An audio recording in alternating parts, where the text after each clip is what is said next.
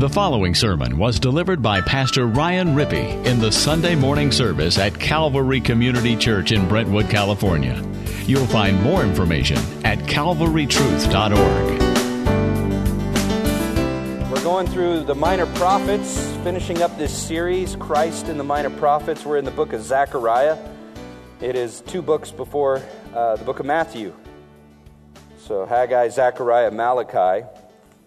And remember, the minor prophets are called minor not because they're unimportant, but because they're short. All 12 of them could have fit on one scroll back when they put the Bible on scrolls before we had book binding. And the book of Zechariah was a prophet who ministered at the same time as Haggai. So this is after the exile. If you remember your Jewish history, the kingdom of Israel was broken into 2 kingdoms, the northern kingdom and the southern kingdom. And the northern kingdom was taken into captivity into Assyria. They were conquered by Assyria, taken into captivity, and then later the southern kingdom was conquered by Babylon.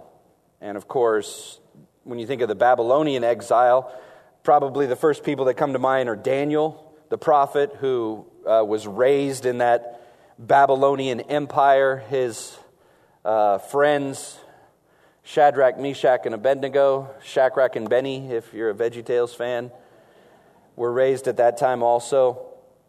And there was this promise, Daniel in fact gave this promise that Israel was going to return to the land. And so after exile, Cyrus is raised up as king, and Cyrus tells Nehemiah, his cupbearer, to go ahead and go back to Israel and rebuild the wall, rebuild the temple there in Jerusalem. And the nation comes back, and we saw last time in Haggai that they had come back and they had run into conflict. They had run into trouble. The people who had moved in after they were exiled tried to prevent them from rebuilding the temple, suing them, taking them to court. And so they had given up hope, and they were rebuked because they had built their own houses with wood paneling, it even says, but God's house had been unfinished. And so God called them back through the prophet Haggai to rebuild the temple. And we saw that last time. And these last 3 books in the Minor Prophets, they are characterized, we saw the whole series is characterized by God's salvation, God coming and glorifying Himself and bringing salvation through judgment. God's glory is seen in His salvation through judgment. And throughout the book of the Minor Prophets, we've seen that judgment, God was going to judge not only the nations around them for their idolatry and their immorality, but He was going to judge the people of Israel for the same thing. That they were just like the nations around them. In fact, the exile was their punishment, their judgment. And so now they're coming back, and we still see tones of judgment in these books. But there's also this overwhelming hope. In fact, the title this morning, The God of Hope and Glory. They're returning from exile. They're daring to hope again that God's going to keep His promises. Have you ever had a season in your life where you felt that way? Perhaps you had been in a long season of sin. You knew it was wrong, and you hardened your heart, and you were rebelling against God, and you were living in unrepentant sin. And then you're broken, and you're repentant, and you come back, and you can remember those times, right? You come back into the doors of church and you feel like people are going to judge you. First thing they're going to do is point their finger at you and say, "Oh, the guilty one's returned." Or "I told you so." Or "I'm ashamed of you." Or "You're not welcome here." And then you were surprised. Because when you came back, you realized they're saying, "We love you, we missed you, we've been praying for you. How are you doing? Is there anything I can do to help?" Why? Because this is what the gospel does. We're sinners saved by grace, all of us. And the gospel humbles us. If we believe the gospel rightly, we don't have a place to judge other sins because we know we're the sinner. And we can forgive much because we're forgiven much.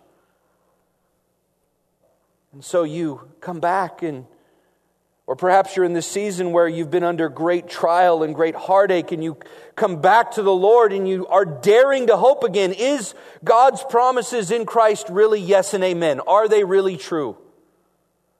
And what I hope the book of Zechariah shows you this morning is He is the God of hope and glory. And the biblical definition of hope is an earnest expectation. It's not wishful thinking. It's not a pipe dream. It's not a crutch just to get us by in this world. Biblical hope is an earnest expectation that God is going to do what He says. So when He says, He who began a good work in you will be faithful to complete it until the day of Christ Jesus, He's going to do it. May not be on your timetable. It may not be in the manner you think is best. He may decide to do it by sending trials your way. Trials that you have no idea how you're going to get through. But He's going to be faithful to finish what He started. And this is what we're going to look at this morning. He's the God of hope and glory. Because the end goal of this hope, these promises of God, is that we're going to share in His glory. We're going to participate in the life of God. Think about this.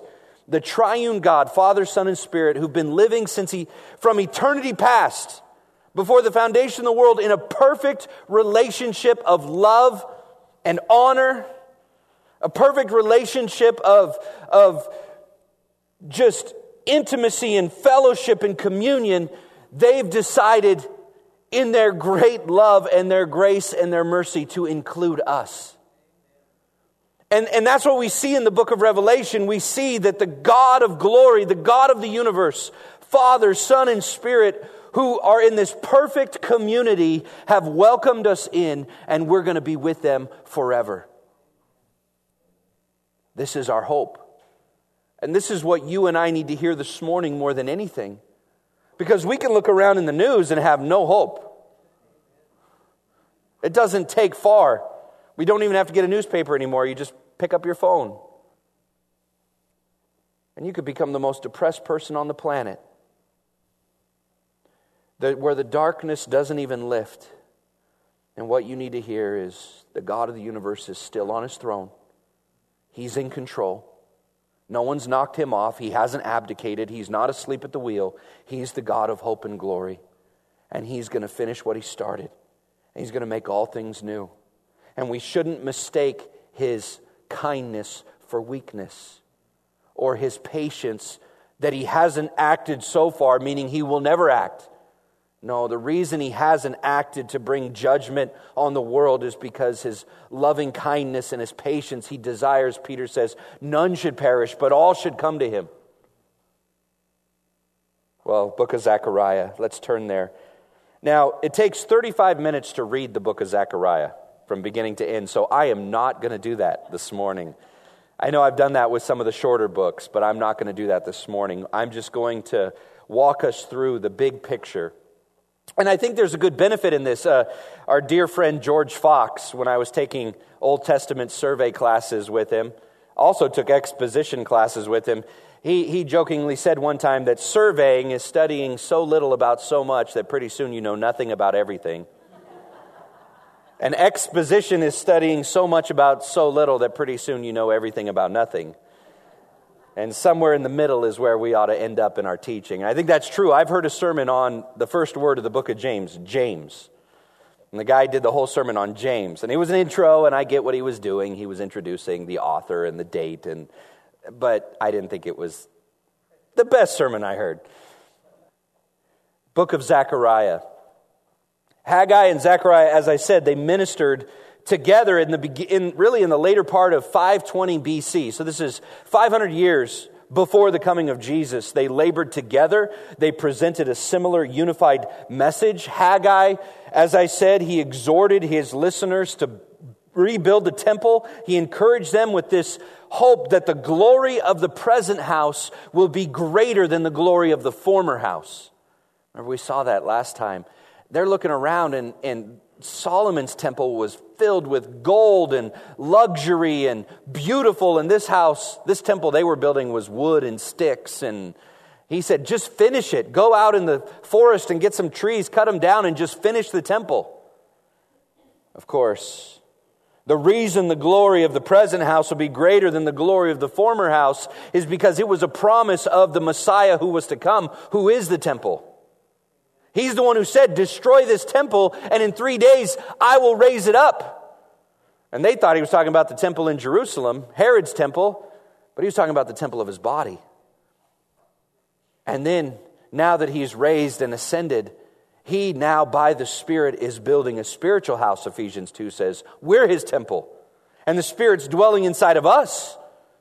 And it's glorious that this idea of the presence of God among his people has come in a greater and more glorious way than that temple in the Old Testament in us. And if people want to see the glory of God, all they got to do is get around Christians now, because we are the place where God's glory dwells. Following Haggai, in fact, by only a few weeks, if you take the chronology, Zechariah begins with these words of divine displeasure in chapter 1. The Lord was angry with your forefathers. Verse 2. In fact, let's just read verses 1 through 6. In the 8th month of the 2nd year of Darius, the word of the Lord came to Zechariah the prophet, the son of Berechiah, the son of Iddo, saying, the Lord was very angry with your fathers. Therefore say to them, thus says the Lord of hosts, return to me, declares the Lord of hosts, that I may return to you, says the Lord of hosts. Do not be like your fathers, to whom the former prophets proclaimed, saying, thus says the Lord of hosts, return now from your evil ways and from your evil deeds. But they did not listen or give heed to me, declares the Lord. Your fathers, where are they? And the prophets, do they live forever? But did not my words and my statutes, which I commanded my servants, the prophets, overtake your fathers? Then they repented and said, as the Lord of hosts purposed to do to us in accordance with our ways and our deeds, so he has dealt with us. He says, return to me and I will return to you. And the great hope here, even in this introduction, is that he says they repented. And so I brought them back out of exile and I brought them back into the land, and I want you to rebuild the temple so that I will return to you and be in your midst. And I'll be your God and you'll be my people. You see, he's the God of second chances. We see it right here. Return to me and I'll return to you. You have not outsinned the grace of God this morning. You're here, you're alive, you're breathing. You have an opportunity to return to God, and he will return to you, as it says. He's the God of second and third and fourth chances. But as the scripture says, for example, in the book of Hebrews, today's the day of salvation. We don't know what tomorrow holds. Our life's a vapor. We're here 1 minute and gone the next. And he says, return to me and I'll return to you. This is the burden of the prophet. This is the burden of God to say, come to me, draw near to me, and I'll draw near to you. And so what God does is he gives Zechariah 8 visions in chapters 1 to 8. 8 visions. Actually, chapters 1 to 6. And we see these 8 visions, and you can read through these. I'm just going to read bits and pieces of them. But the first one, in chapter 1, verses 7 to 17, is this man on a red horse. And what it pictures is the Lord's dominion over the rebuilding of the nation of Israel. God is on his throne. And the first thing we see in these 8 visions, the reason why we can have hope that our God is the God of hope and glory, is because he is on his throne, because of his sovereign rule. If you want to, in fact, just think of the first 6 chapters as the rule of God, the reign of God over the nations, over his people. And the reason we can have hope is because he is sovereign on his throne. And no one is going to thwart his will. No one is going to change his mind. He's going to accomplish all of his good purposes. And so the man on a red horse, the Lord's dominion over Israel's rebuilding, the Lord desired to encourage and comfort his people with a reminder of his faithfulness and his presence. Look at verse 14 of chapter 1. The angel who was speaking with me said to me, proclaim, saying, thus says the Lord of hosts, I am exceedingly jealous for Jerusalem and Zion, but I am very angry with the nations who are at ease. For while I was only a little angry, they furthered the disaster. Therefore, thus says the Lord, I will return to Jerusalem with compassion. My house will be built in it, declares the Lord of hosts, and a measuring line will be stretched over Jerusalem. Again proclaim, saying, thus says the Lord of hosts, my cities will again overflow with prosperity, and the Lord will again comfort Zion and again choose Jerusalem. Think about what he's saying here. The Lord loves his people. He loves his people. And the presence of this angel of the Lord, this messenger of the Lord, it benefits his nation Israel. He's reigning sovereign over every nation, which is why hope is not a pipe dream, because he can actually do what he says. Isn't that true? We love to give promises and give hope to our kids, to our families, to our friends. Think about that. You've made promises to your family that you haven't been able to keep. And it may not have been because you meant to lie. It may be because you didn't know what was going to happen tomorrow. You didn't know that you were going to have to spend all your savings on this emergency. Or it may be because circumstances were out of your control and you didn't have the power to change it. God is on his throne and he has the power and the ability to do what he says. No one can thwart his purposes. And I love what it says here in verse 14. I am exceedingly jealous for Jerusalem and Zion. The Lord's jealousy for his people demonstrates a faithful relationship that God offers his people. The one place I can think of where jealousy is biblical and godly is in the marriage. It is right for a wife to be jealous over her husband and a husband to be jealous over her wife. If someone came in and broke those marriage vows, there would be anger and there would be jealousy, and it would be holy and right. That's a reflection of God's holy jealousy over his people. He loves them. He's jealous for them. He's going to restore them. He won't let the nations take advantage of them forever. So he says, I'm going to be faithful to my promises. The second vision is seen in 18 to 21. We're not going to read it, but the Lord's judgment on the nations who persecute Israel. God's control over all of the players on the world political stage. He moves the hearts of kings, the psalm says, like rivers. He's the one who raises up leaders and puts leaders down.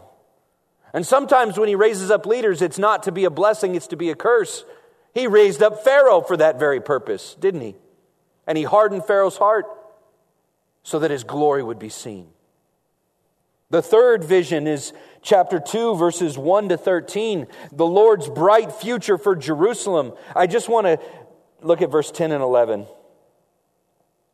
Sing for joy and be glad, O daughter of Zion. The picture, by the way, is this surveyor who goes and surveys the land. And he surveys Jerusalem and he says, hey, this is a good plot. This is a good place. It's going to be rebuilt. There's going to be a great future, a bright future for Jerusalem. But verse 10, sing for joy and be glad, O daughter of Zion, for behold, I am coming and I will dwell in your midst, declares the Lord. Many nations will join themselves to the Lord in that day and will become my people. Then I will dwell in your midst and you will know that the Lord of hosts has sent me to you. This is amazing because if you look at the personal pronouns in verse 11, the one who's coming, who's God in their midst, is distinct from the Lord of hosts who sent him. Who is this? This is the Son. This is the Lord Jesus. And so what's he talking about? He's talking about that Davidic covenant where the Lord promises to come and dwell among his people and have a ruler who's going to reign in Zion forever. And the one who's going to come, do you notice here that it's not just for Israel? He says in verse 11, many nations will join themselves to the Lord in that day. This is a promise of the Lord Jesus coming and him bringing salvation, like Isaiah says, not just to Israel, but be a light to the nations. That's why Jesus, the Great Commission, is that we're to go and make disciples of all the nations. And here we are 2,000 years later on the other side of the planet. We are the nations at the end of the earth. And the gospel's come to us. This is the Lord Jesus keeping his promise. The fourth vision is the cleansing of the high priest in chapter 3, 1 through 10. And what we see in this vision is the Lord requires holy worship. In the first three visions, Zechariah is talking about the rebuilding of the city of Jerusalem. In visions 4 and 5, he's envisioning the temple and its courts, preparing it for the presence of the Lord. And he says, I require holy worship. Even the high priest has to be cleansed. But then he goes and he speaks of the high priest Joshua. And what he does in Joshua is he unites priest and king. And it's a picture again of the Messiah. Look at chapter 3, verse 8. Now listen, Joshua the high priest, you and your friends who are sitting in front of you, indeed, they're men who are assembled. For behold, I'm going to bring in my servant, the branch.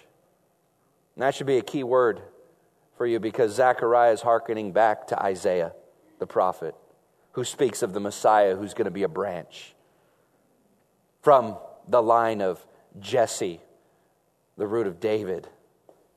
And he's going to spring up and he's going to bring salvation to the nations. Verse 9, for behold, the stone that I set before Joshua, on one stone are 7 eyes. Behold, I will engrave an inscription upon it, declares the Lord of hosts.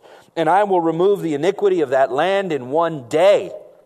And in that day, declares the Lord of hosts, every one of you will invite his neighbor to sit under his vine and under his fig tree.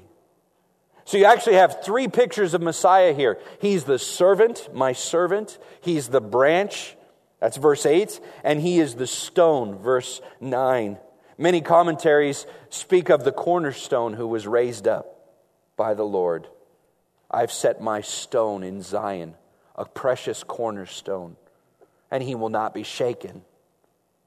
This is the hope we have, this promise. Ultimately, Joshua's high priestly position points to the Lord Jesus Christ, the faithful high priest who mediates, intercedes for the people of God with perfection and finality.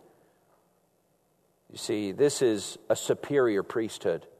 Joshua had to be cleansed, but the Lord Jesus, because he's perfect, he can be our high priest.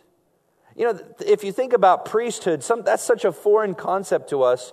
Maybe it helps to think about a lawyer, an advocate, someone who argues on your benefit in court. But see, the biblical picture of the old priesthood is that your lawyer needs a lawyer, because they're guilty too. But Jesus, the high priest, has never sinned. He's perfect. In fact, turn over to Hebrews chapter 4. Hebrews chapter 4, verse 14. Therefore, since we have a great high priest who has passed through the heavens, Jesus, the Son of God, let us hold fast our confession. For we do not have a high priest who cannot sympathize with our weaknesses, but one who has been tempted in all things as we are, yet without sin. Therefore, let us draw near with confidence to the throne of grace, so that we may receive mercy and find grace to help in time of need.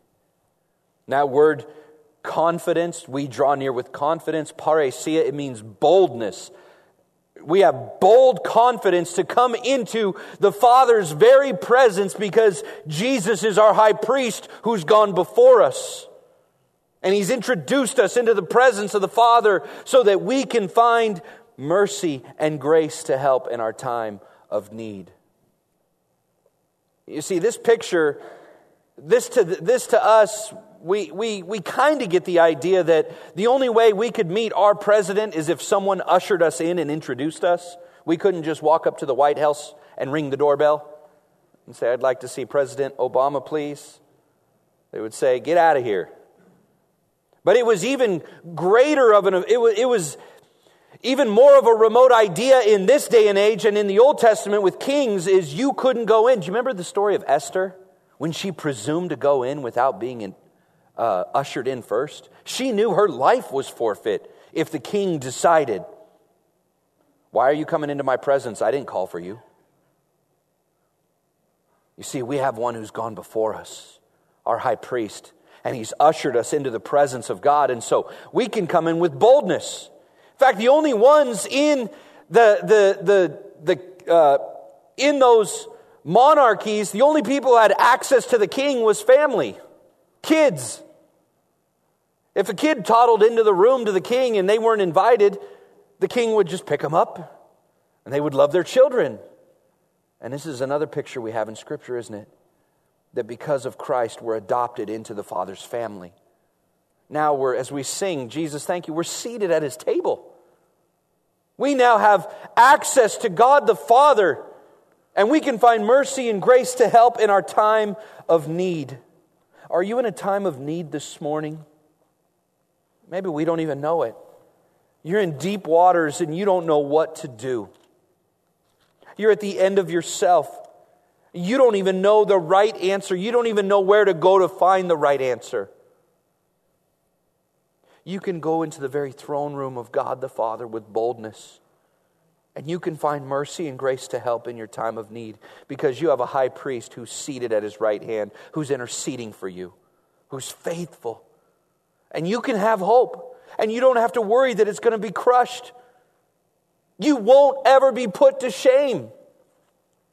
If God is for you, who could be against you? No one. Back to Zechariah. This cleansing of the high priest is the fourth vision. The fifth vision is the lampstand and 2 olive trees.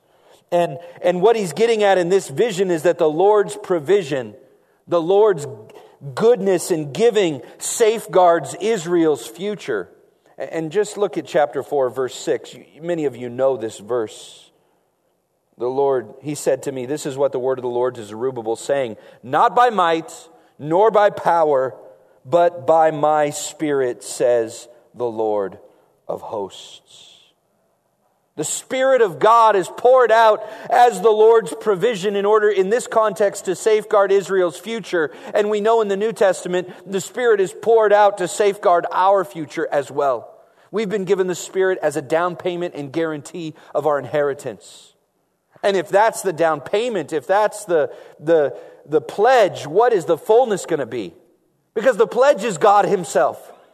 And so the fullness is going to be God himself forever. The sixth vision is the flying scroll. The Lord judges Israel for breaking the covenant. Let me just read this from one of the commentators.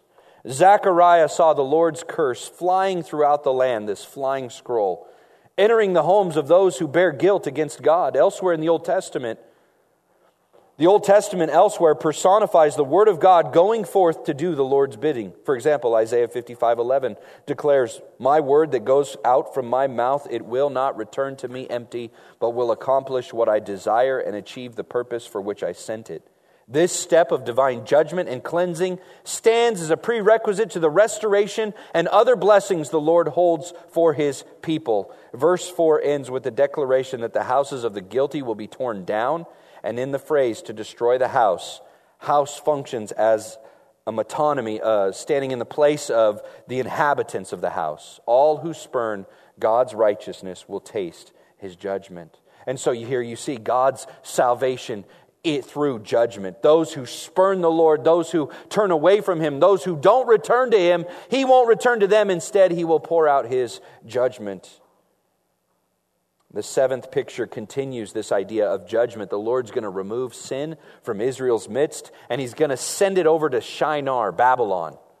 And I don't think it's any mistake that in the book of Revelation, the great enemy is Babylon, the enemy of old. And we see in those verses the only proper human response to the Lord's holiness and his invitation to serve him is repentance, obedience, and worship. That's our response. When we get a glimpse of the glory and the majesty and the holiness of God, we ought to be humbled, and our response ought to be repentance and obedience and worship. But mingled in that repentance and obedience and worship ought to be great hope. Because the holiness of God, what it demands, it actually gives. The Father gives the Son to us. The Father unites us to his Son by faith, and the Father pours out his Spirit, giving us now the ability and the power to do what he commands. And so we ought to have hope. And finally, the eighth vision are these 4 chariots, the Lord's sovereignty over all creation. Chapter 6, verse 8. He cried out to me and spoke to me, saying, see, those who are going to the land of the north have appeased my wrath in the land of the north.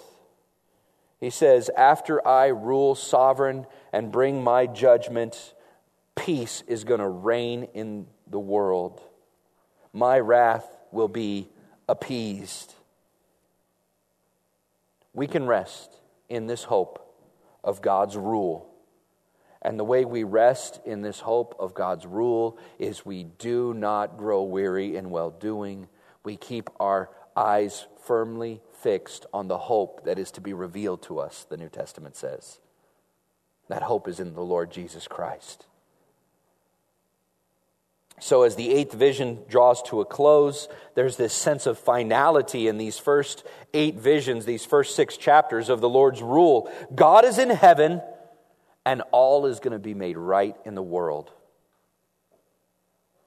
Then you have in chapter 6, verses 9 to 15, this crown of Joshua. In fact, let's just read it. The word of the Lord, chapter 6, verse 9, came to me saying, take an offering from the exiles from Heldai, Tobijah, and Jedaiah, and you go to the same day and enter the house of Josiah, the son of Zephaniah, where they've arrived from Babylon.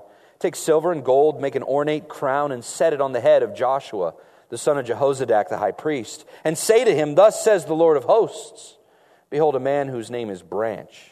For he will branch out from where he is, and he will build the temple of the Lord. Yes, it is he who will build the temple of the Lord, and he who will bear the honor and sit and rule on his throne. Thus he will be a priest on his throne, and the counsel of peace will be between the 2 offices.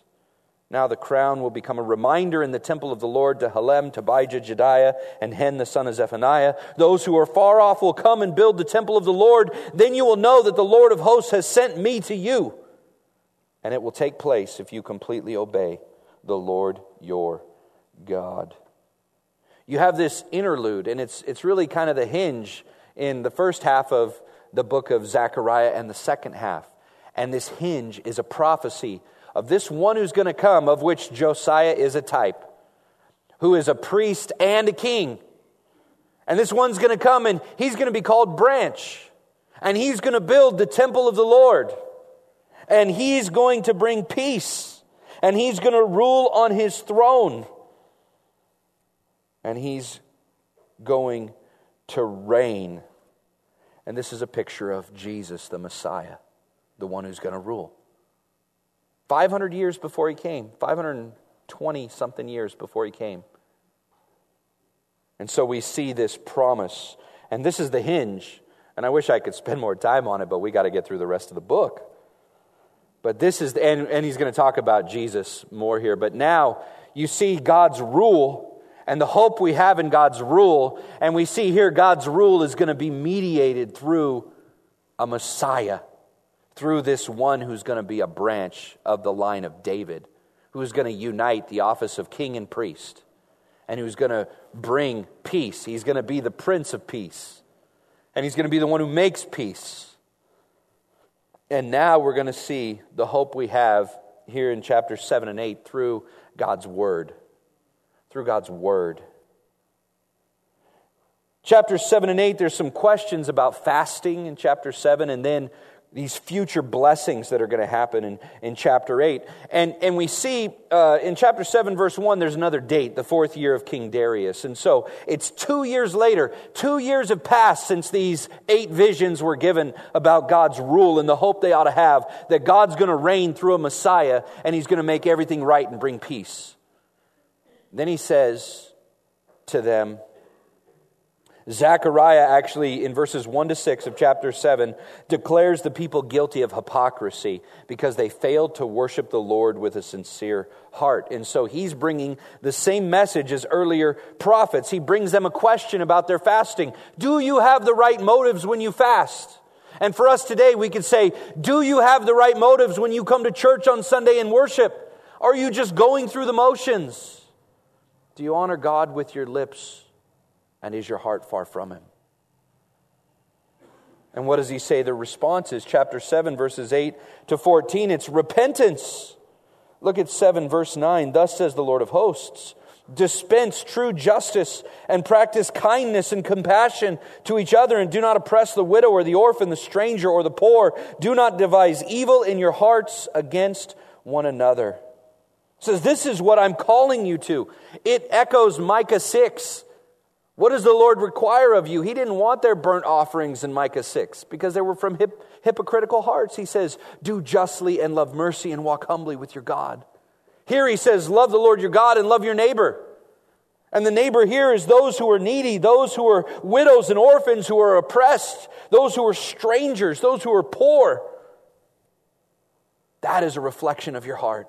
You know why? Because when you go and give yourself to them, there's nothing you're going to get in return. The temptation is always to minister to people who are going to give something back to you. It's the whole basis of buying a good present and a white elephant exchange, isn't it?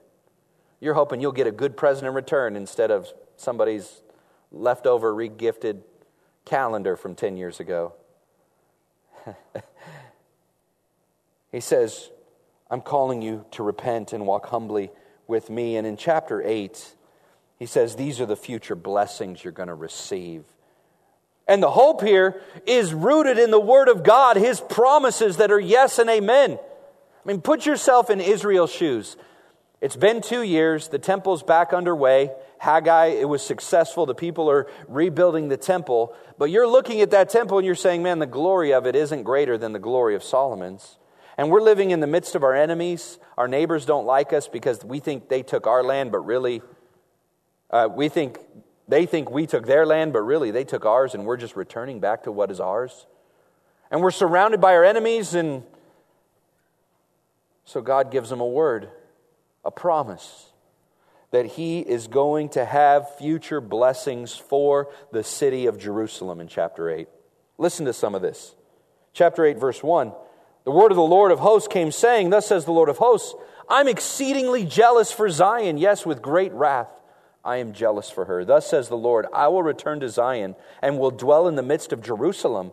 Then Jerusalem will be called the city of truth, and the mountain of the Lord of hosts will be called the holy mountain. And thus says the Lord of hosts, old men and old women will again sit in the streets of Jerusalem, each man with his staff in his hand because of age. And the streets of the city will be filled with boys and girls playing in its streets. Thus says the Lord of hosts, if it is too difficult in the sight of the remnant of this people in those days, will it also be too difficult in my sight? Thus says the Lord of hosts, behold, I'm going to save my people from the land of the east and from the land of the west. And I will bring them back, and they will live in the midst of Jerusalem, and they shall be my people, and I will be their God in truth and righteousness. What a glorious promise. He goes on to say, verse 14, for thus says the Lord of hosts, just as I purposed to do harm to you when your fathers provoked me to wrath, says the Lord of hosts, and I have not relented, so I have again purposed in these days to do good to Jerusalem and to the house of Judah. Do not fear. These are the things which you should do. Speak the truth to one another. Judge with truth and judgment for peace in your gates. And let none of you devise evil in your heart against another. Do not love perjury, for all these are what I hate, declares the Lord. Verse 20, thus says the Lord of hosts, it will be that peoples will come, even the inhabitants of many cities. The inhabitants of one will go to another, saying, let us go at once to entreat the favor of the Lord, to seek the Lord of hosts. I will also go. So many peoples and mighty nations will come to seek the Lord of hosts in Jerusalem, and to entreat the favor of the Lord. Thus says the Lord of hosts, in those days 10 men from all the nations will grasp the garment of a Jew, saying, let us go with you, for we have heard that God is with you. What a glorious promise. And we see this partially fulfilled when Christ comes. He does good to the house of Israel and the house of Judah. Verse 15, He sends His Son to be the descendant of Judah, who's the Messiah. Christ is ruling and reigning from the third heaven, but He's coming back. And I believe Scripture teaches He's going to come back and He's going to reign for 1,000 years in Jerusalem. And I think this promise is going to be fulfilled when He comes back in His second coming. I think it's yet to be fulfilled. He says, this is your hope in my word, my promises, which are true. How many times did you hear it? I didn't even read the whole chapter. Thus says the Lord of hosts. And I think the reason He's using the title Lord of hosts, Yahweh Sabaoth, this idea of He is the head, the God, the Lord of the armies of the angels in heaven. He's emphasizing His omnipotent power. And He says, this is what I say. The one who holds all power, the one who holds authority over all of the armies in heaven. I'm going to bring restoration and peace, and it's going to happen. You can bank on it. You can have hope in this. Trust my word. See, and this is something that we have a hard time doing, isn't it? I mean, we say this. I know I'm guilty of this. I say I believe the promises of God. I say I know these things are true. I want to rest in them. But what happens when trials come? What's the first thing we do? We run to our Google search. How do I get rid of these creditors that are calling me? How do I get rid of this? How do I find the answer to that? How often do we fear? How often do we have anxiety? And do we sin in that instead of trusting the Lord? Father, forgive us, right? Forgive us. We want to trust in this one who's ruling, who makes his promises good and true. We want to wait on him. Like we sang, I picked Micah 7:7 on purpose because that was the message of Micah. I'm going to wait for the Lord, my God, my Savior, and I know He hears my prayers. We have to preach that to our hearts all the time, don't we? So, hoping in His Word. Then finally, the last section from chapter 9 to chapter 14 stresses a number of future themes, but I would summarize it this: we hope in the Son. We hope in Jesus, the Messiah. The reason we have hope and our hope will not disappoint is because all of the promises of God are yes and amen in Christ. And chapters 9 to 14 speak over and over and over again of the Messiah who's going to come, who is going to be our hope. The Lord's going to judge the nations through the Messiah. The Messiah is going to administer God's kingdom of peace and righteousness. The worship of the Lord is going to be purchased and guaranteed from all the nations by those who were formerly enemies of His Son. The Father, through the Messiah, is going to purify sin. And God is going to finally, in the Son, make all of His promises to His nation Israel yes and amen in Christ. What a glorious thought. They thought it was going to be in the first coming. You remember that? The disciples, the book of Acts, at the very beginning of the book of Acts, after Jesus is resurrected and He's standing there with the disciples, and Peter says to him, so now? Is it now? Is now the time you're going to bring in the kingdom? And Jesus, I don't know, I don't want to ascribe motives to our God, but He kind of coyly says, it's not for you to know the times or seasons. Right? But He says, you're going to receive power. You're going to be my witnesses, starting in Jerusalem, then to Judea and Samaria, to the uttermost parts of the earth. And that's what we see in the book of Acts. And that's what's been going on since Jesus was ascended, since the Spirit's been poured out. We are about making disciples of all nations to the ends of the earth. That's what our marching orders are until Jesus returns. And in chapters 9 through 11, what we see is that Judah is going to triumph over her enemies. And the reason Judah is going to triumph over her enemies is because the one who's going to come from the line of Judah is the Messiah, the promised son of David. So chapter 9 is this holy war tradition fought by Yahweh. The Lord is a warrior. We looked at this in the Minor Prophets before a couple times. That we see the picture of God in the Minor Prophets is not as an aged, elderly man with a beard. We see the picture of God in the Minor Prophets as a warrior who's in his prime, who's going to come and He's going to deliver His people and fight for His people. And the remarkable thing in chapter 9, look at verses 9 and 10. This one who's going to come, this warrior king. Rejoice greatly, O daughter of Zion. Shout in triumph, O daughter of Jerusalem. Behold, your king is coming. Here He is, He's coming. He's just and endowed with salvation, humble and mounted on a donkey, even on a colt, the foal of a donkey. This one who's coming, the one who's going to fight for us. What? He's on a donkey? He's humble? What in the world? Zechariah must have been just mind blown. I don't understand. Even his disciples, Jesus' disciples, didn't understand. They thought he was going to kick off the heel of Rome. They were ready to fight. And what does he do?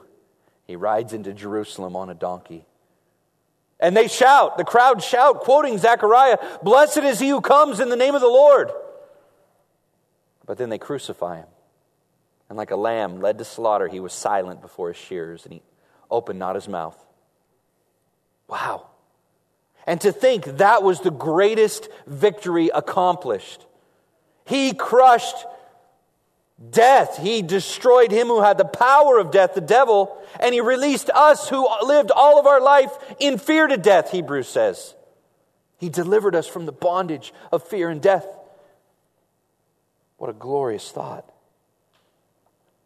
And so, there's going to be ultimate victory. Chapter 9, verse 11 to chapter 10, verse 1, he says, "Return to your fortress." And the fortress there ultimately is the Lord. He is the one who is the safe harbor for his people. In fact, Augustine, commenting on these verses, developed the point further, saying that in verse 12, the fortress is a reference to Jesus. That he's our fortress. He's our high tower. And then you see this picture developed in chapter 10 and chapter 11 of shepherds. And the shepherds over Israel are rebuked for their idolatry and judgment, verses 2 and 3. You remember what Jesus said when he looked out? He had compassion on them because they were harassed and helpless like sheep without a shepherd. And we know in John 10, he said, "I am the good shepherd who lays down his life for the sheep. All other shepherds are hirelings, and they flee when the wolf comes. They run away. They don't really care about you. I'm the good shepherd, and I know my own, and my own know me, and they hear my voice, and they follow me, and they won't follow the voice of another." And you remember what he said? "I have other sheep who are of this, not of this fold, and I must go get them so that they will be one flock with one shepherd." Jesus is fulfilling the promise of Zechariah. I am going to be a shepherd king who comes and meets the needs of his people and saves them and delivers them and serves them and even lays down my life for them. In fact, that's what it's going to say. Later in chapter 12, he's pierced for them. They're going to look on him whom they pierced and they're going to mourn.